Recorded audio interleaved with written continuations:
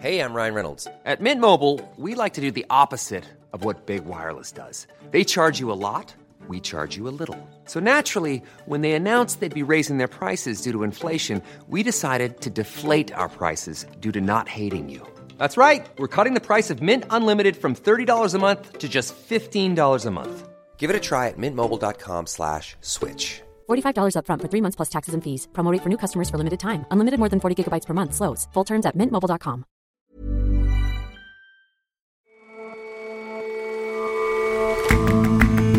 Hello and welcome to The Intelligence on Economist Radio. I'm your host, Jason Palmer. Every weekday, we provide a fresh perspective on the events shaping your world. Science has done much to improve the humble seed, making for hardier and more nutritious crops in much of the world. It's a different story in parts of Africa, though, where there's a dearth of seed knowledge, seed availability, and seed capital. And the Colombian drug kingpin Pablo Escobar was a bit of an animal lover. He surrounded himself with exotic beasts in his own private zoo.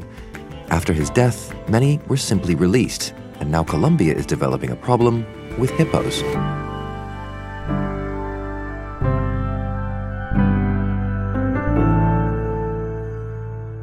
But first,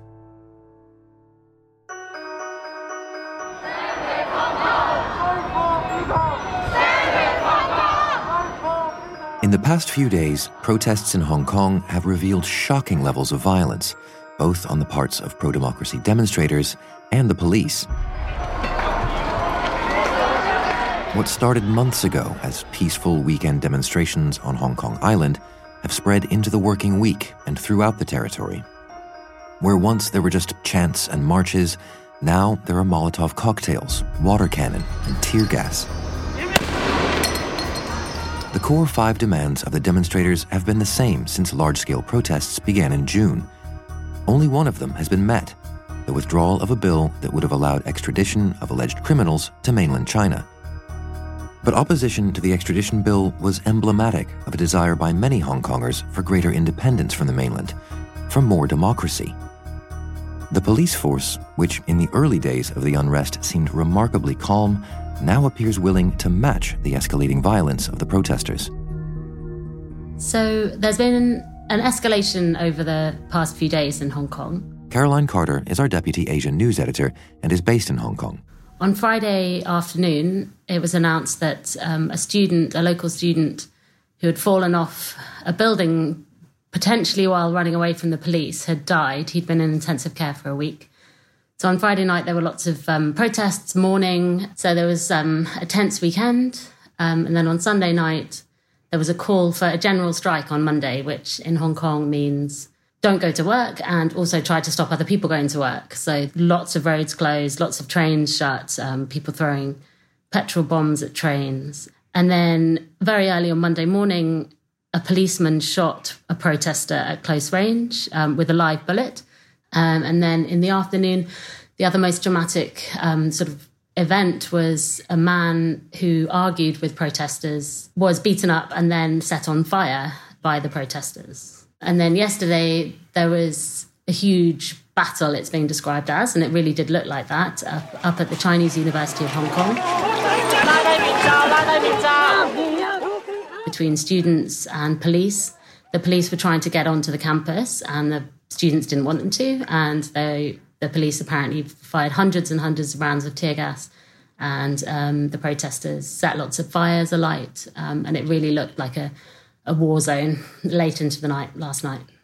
We last talked to you about these protests in June, and they have continued largely unabated. I mean, would you have expected it to last this long or to get to this point? No, so back in June, I don't think many people expected that the protests would still be going on by the middle of November, and especially with no real end in sight. The protests have changed forms many times. We've gone from large, peaceful weekend marches to strikes and an increasing ramping up of the violence by the protesters, attacks on businesses and shops, and then a much stronger response from the police. And what's it been like for you as sort of an observer of all of this, and what it would be like for someone in Hong Kong who wasn't directly involved in the protests? I think for people in Hong Kong, almost everyone now has had some direct involvement in the protests, whether you've wandered past one or the train that you were supposed to be on has been cancelled. This week has been much more disruptive than usual because many of the trains have been cancelled. Lots of people struggle to get into work. The schools are shut.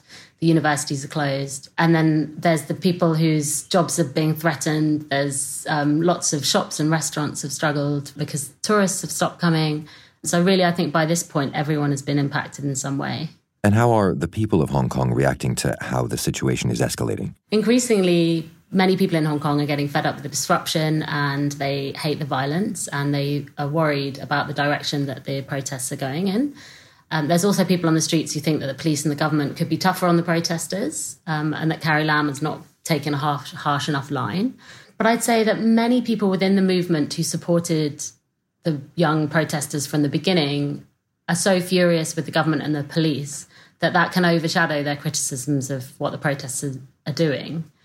And so people within the pro-democracy movement acknowledge that if it hadn't been for the protesters back in June preventing the passing of the extradition bill, which is what sparked these protests, that the extradition bill would now be in place. So they, even with this escalating violence, they're quite determined not to criticise the violence that's happening.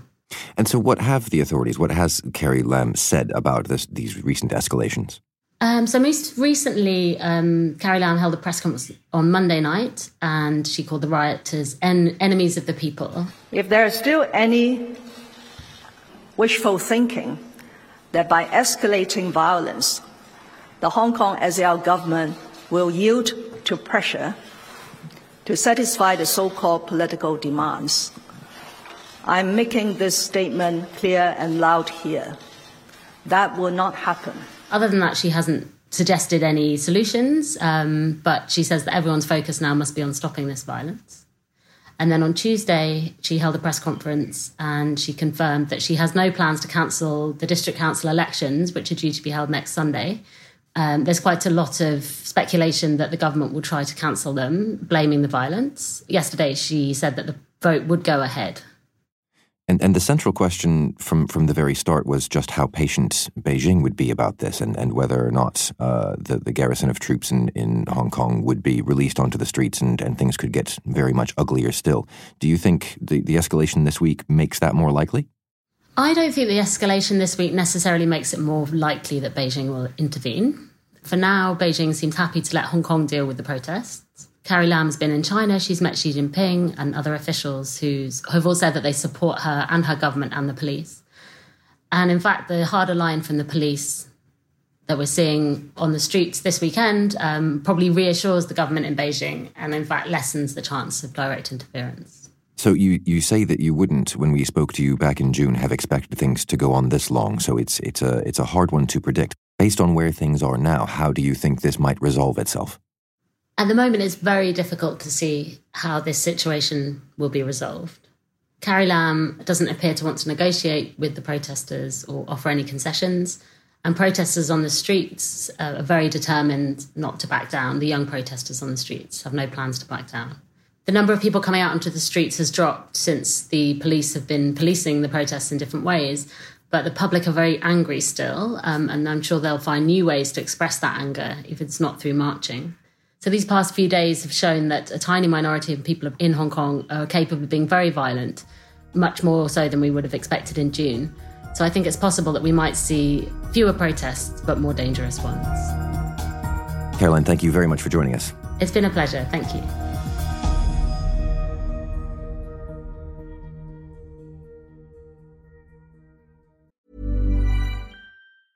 Ready to pop the question? The jewelers at BlueNile.com have got sparkle down to a science with beautiful lab-grown diamonds worthy of your most brilliant moments. Their lab-grown diamonds are independently graded and guaranteed identical to natural diamonds, and they're ready to ship to your door. Go to BlueNile.com and use promo code LISTEN to get $50 off your purchase of $500 or more. That's code LISTEN at BlueNile.com for $50 off. BlueNile.com, code LISTEN.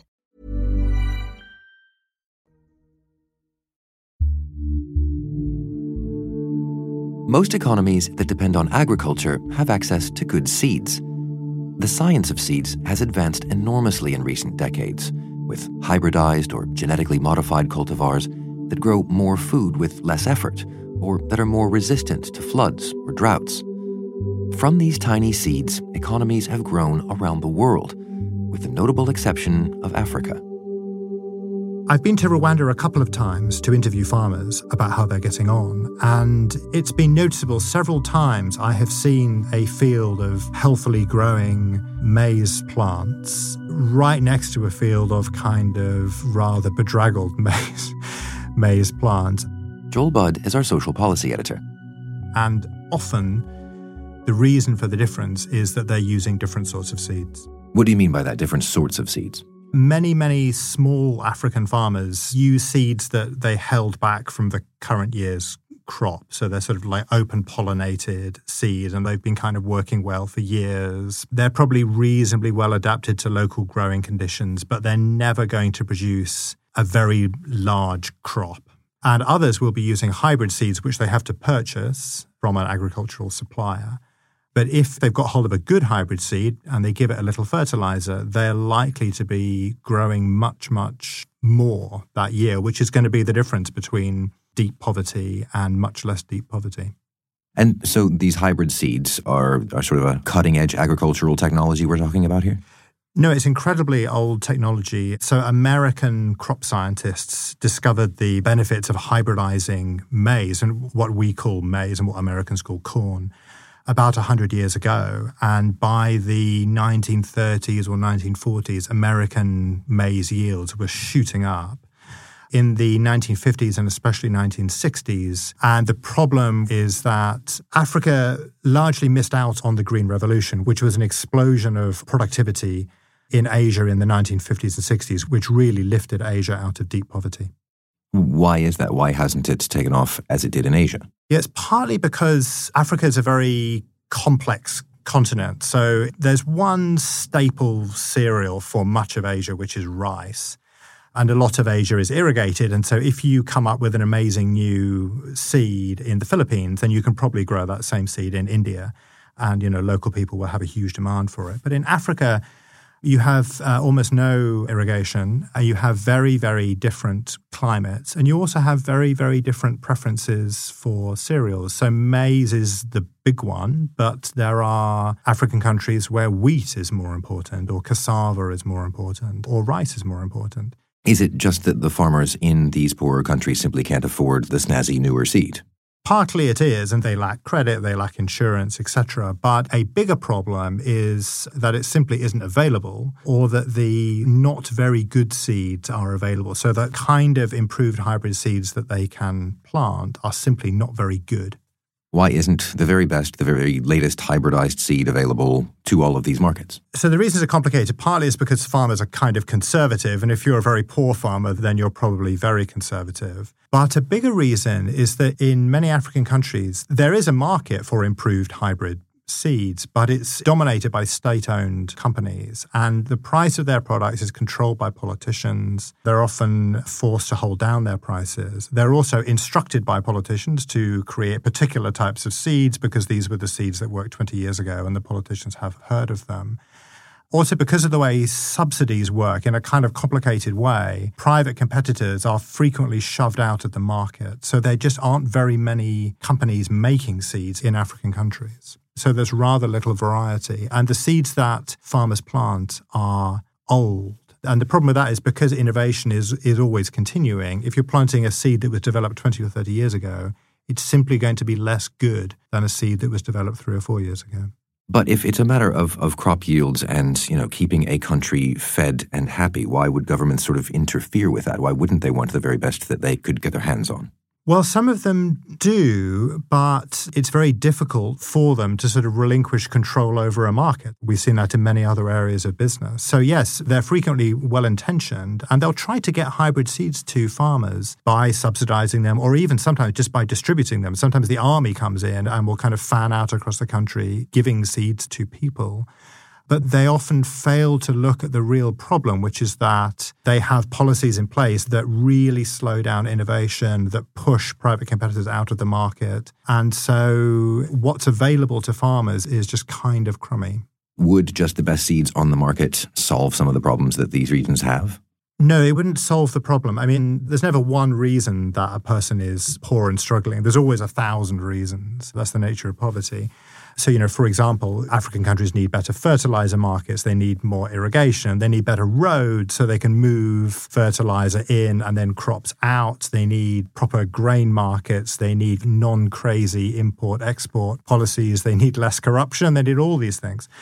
But having really good seeds is an enormous help. And you can compare countries, for example, Mali has a much better, much more vibrant seed market than Chad does. And, agricultural productivity in Mali is just quite a lot higher. These are two seriously poor countries, or at least they have seriously poor bits. And just having a proper seed market with more choice and better product seems to have helped Mali develop quite a bit more than Chad. So taking those two particular examples, how to make more countries like Mali, how to get better seed markets across the continent? One simple way of making things quite a lot better is to just make the approval process faster. So at the moment, once a kind of intriguing new seed line has kind of come off a research plot, it takes about 5 years to get that seed into the ground in a sort of ordinary farmer's field. And that is pretty slow, especially when you're dealing with very fast-moving diseases and, the spread of diseases, the spread of pests seems to be increasing. If that can be brought down to kind of 2 years or 3 years, then that would enormously help farmers. And really, that just means much, much less intrusive and sort of repetitive testing of seeds by government civil servants. If seed companies could certify their own seeds, which they do in some of the more advanced African countries, then that just speeds everything up hugely. In some cases, though, what you really need is genetically modified crops, especially if you're trying to deal with some of the pests that are spreading very, very, very quickly in Africa, And it seems like if you rely on hybridization to develop resistant plants, it's going to take forever. It's much, much quicker to introduce resistance through genetic modification. And almost all African countries are incredibly opposed to GM. And so they make research very difficult and they won't allow these things to come to market. And I just think they're going to have to rethink. Thank you very much for coming in, Joel. Thank you.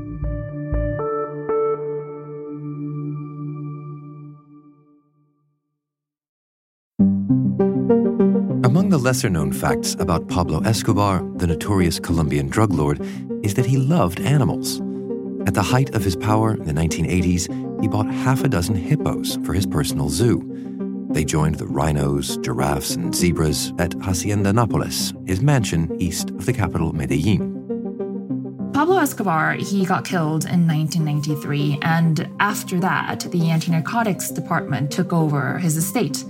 And they were supposed to figure out what to do with the animals, and they successfully moved the camels and the zebras. Mariana Palau reports on Latin America for The Economist and is based in Colombia. But when it came to the big, heavy, and dangerous animals, they sort of let them go. So the rhinos and the hippos, they were let free. And there's a difference between those two animals. Whereas rhinos need very specific conditions to reproduce and to live, hippos adapt really easily and reproduce really quickly. And that has resulted in a wild population of hippos living in the Magdalena River, just 18 kilometers east of Pablo Escobar's mansion. Scientists believe there's at least 50 hippos right now, but there could be as many as 70. And the biggest problem in Colombia is that they have no predators because, unlike Africa, there are no big cats or hyenas that will eat young hippos. In 20 years' time, there could be as many as 200 hippos. And so what's wrong with that? Why shouldn't there be a wild population of hippos there? Well, the issue is that it's having a huge impact in ecosystems in the Magdalena River. And keep in mind that hippos are very, very territorial. So they can't live in the same space with other species. It's been a particular problem with manatees. Manatees are an endangered species in Colombia, and the hippos are just pushing them away from their natural habitat. Hippos also, their dung is a problem because the bacteria that eat away the dung, the hippo dung, they consume a lot of oxygen and therefore take it away from the water, and that's dooming the fish. So it's having a huge impact on local ecosystems. So what can be done? What can be done to curb the hippo problem? So the easiest way to solve this problem is to kill them all, to shoot them. But they can't do it. The authorities are prohibited from doing that because in 2009, Pepe, one of Pablo Escobar's original hippos, he was running around and stomping on crops, and people were afraid that he was going to end up being a huge danger for them. So they shot him. But then animal rights activists sued the government. And a court ruling now prohibits hunting hippos in Colombia. So that's out of the question. They could be shipped to zoos, but all zoos in Colombia have hippos already. Sending them back to Africa is a problem because these hippos are inbred, right? They descend from about 4 or 6 hippos. And no one knows how this unique genetic composition can affect the African herd or other African ecosystems. They might also carry some fatal diseases for the African fauna. So there's no way of shipping them back to Africa. It really is a problem that has no solution right now. Well, why not simply sterilize them? Well, that's too expensive, actually. And hippos reproduce so quickly that by the time that authorities are able to catch one and sterilize one, about 4 or 5 are born. So it's not a really cost-effective or quick way to check their population growth. So that's it then. It's only a matter of time before all of Colombia is nothing but nose-to-tail hippos. Well, the environmental authorities in the region have one last hope, and that is birth control. There are some scientists within some universities that are trying to develop a birth control specific for hippos, but that's taking a really long time, and authorities are saying they're running against the clock. So if by the end of the year, these researchers don't come up with a hippo contraceptive, what they do intend to do is use birth control that has already worked on pigs. They'll probably increase the dosage and try to control the population through that. Mariana, thank you very much for your time. You're welcome. Thank you so much for having me.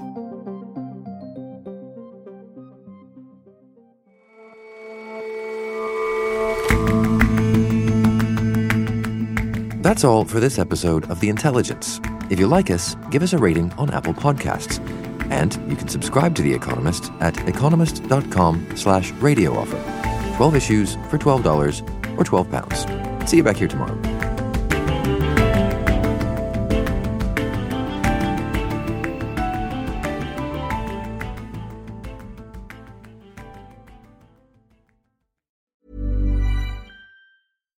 Hi, I'm Daniel, founder of Pretty Litter. Cats and cat owners deserve better than any old-fashioned litter. That's why I teamed up with scientists and veterinarians to create Pretty Litter.